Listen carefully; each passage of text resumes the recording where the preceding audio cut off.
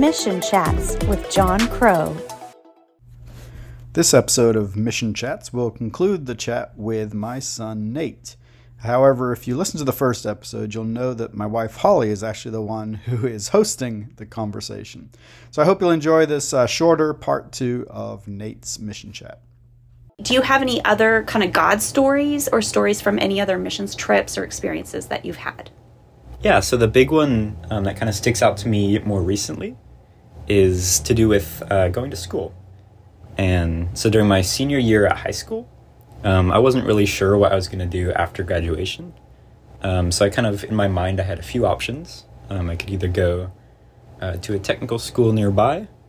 I was actually thinking about going to the ship for a year or two as, an adult. And then the third option was if God somehow opens some doors and I would go to some university. And that was if it happened, good, but if not, it's okay. I've got some other plans that are more realistic. But little did I know, God had a plan to do just that. And so it sounds kind of funny how it all began, but there was a school called Columbia International University that reached out to my twin, Gabe, to see if he would join their esports program. And so he looked into the school and he really loved it. But the only problem was that they didn't offer an engineering program, and that's what he was planning to go into. But I remember my mom telling me that there might be things I'd be interested in studying there. So like Nate, we had looked at the website because Gabriel thinking about attending there. And as we looked at the subjects and topics and different things to study, we're like, wow, this really sounds like what you're passionate about and how the Lord is leading you. And so all of a sudden it was kind of like, could this actually be something for you? And then we saw that they had a soccer team, which has been a big part of your life. And so tell us a little more what happened there. Yeah, so we had a soccer tournament there in Columbia over the weekend. And so we went up a day early to visit the school, and we went for a tour, and it just really felt like home. And a big part of that was because it is a school with students from all over the world, and that's what I had grown up with on the ship. And so it just felt very familiar and very welcoming. And another part of the visit was we were able to meet with some of the coaches. And we just kind of mentioned it to the head soccer coach that, we had a tournament in town over the weekend. And we didn't really expect him to, come and watch, but he actually did. And afterwards, talking with him, and he said, yeah, he could see me on the team. And so that was just an added bonus to this school that already felt so perfect. And it added that, that soccer, which is something that I really enjoy doing and loved being a part of the team there at CIU. And something that I think a lot of young people like you experienced was that COVID made a whole change of plans in a lot of ways. And so what you thought you were going to go do, all of a sudden these doors were shut. And then the Lord opened up this opportunity that we'd never expected, but he also provided for you to go there as well. And so what a neat God story in your own life, just as he directs your path as well. So Nate, I want to ask you, how would you define or describe missions? Yeah, so missions is something I've kind of grown up hearing about and even living on the mission field. And I've heard many different definitions for it, but I've never really thought about what it actually is.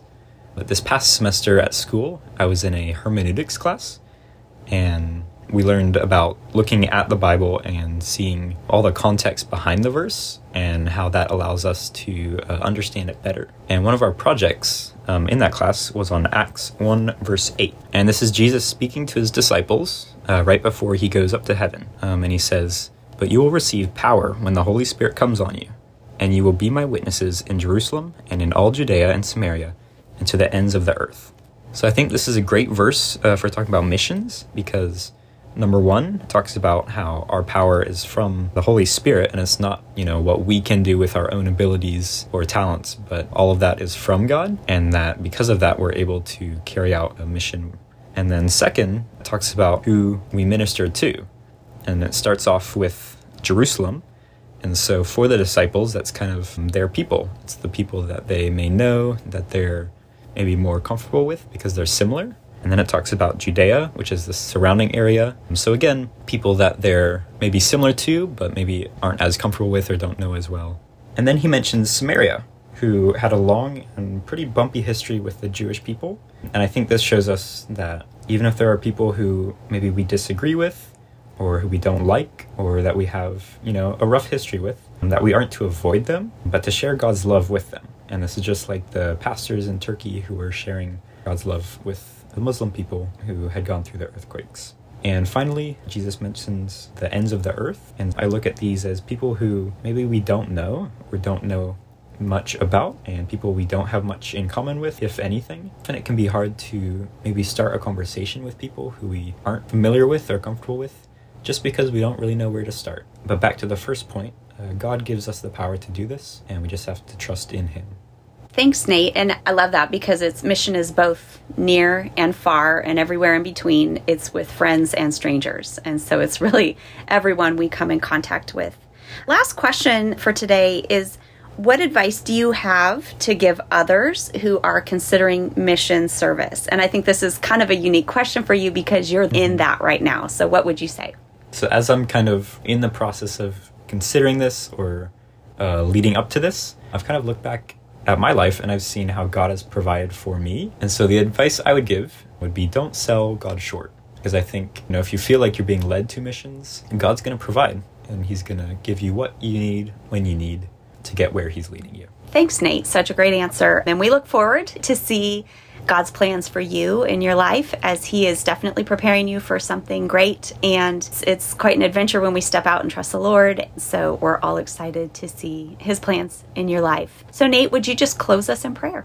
Dear Lord, we just thank You so much for all You've given us and for the gift of life. And Lord, I just pray wherever we are, help us to remember Your love, and that we are to share Your love with those around us, whether near or far.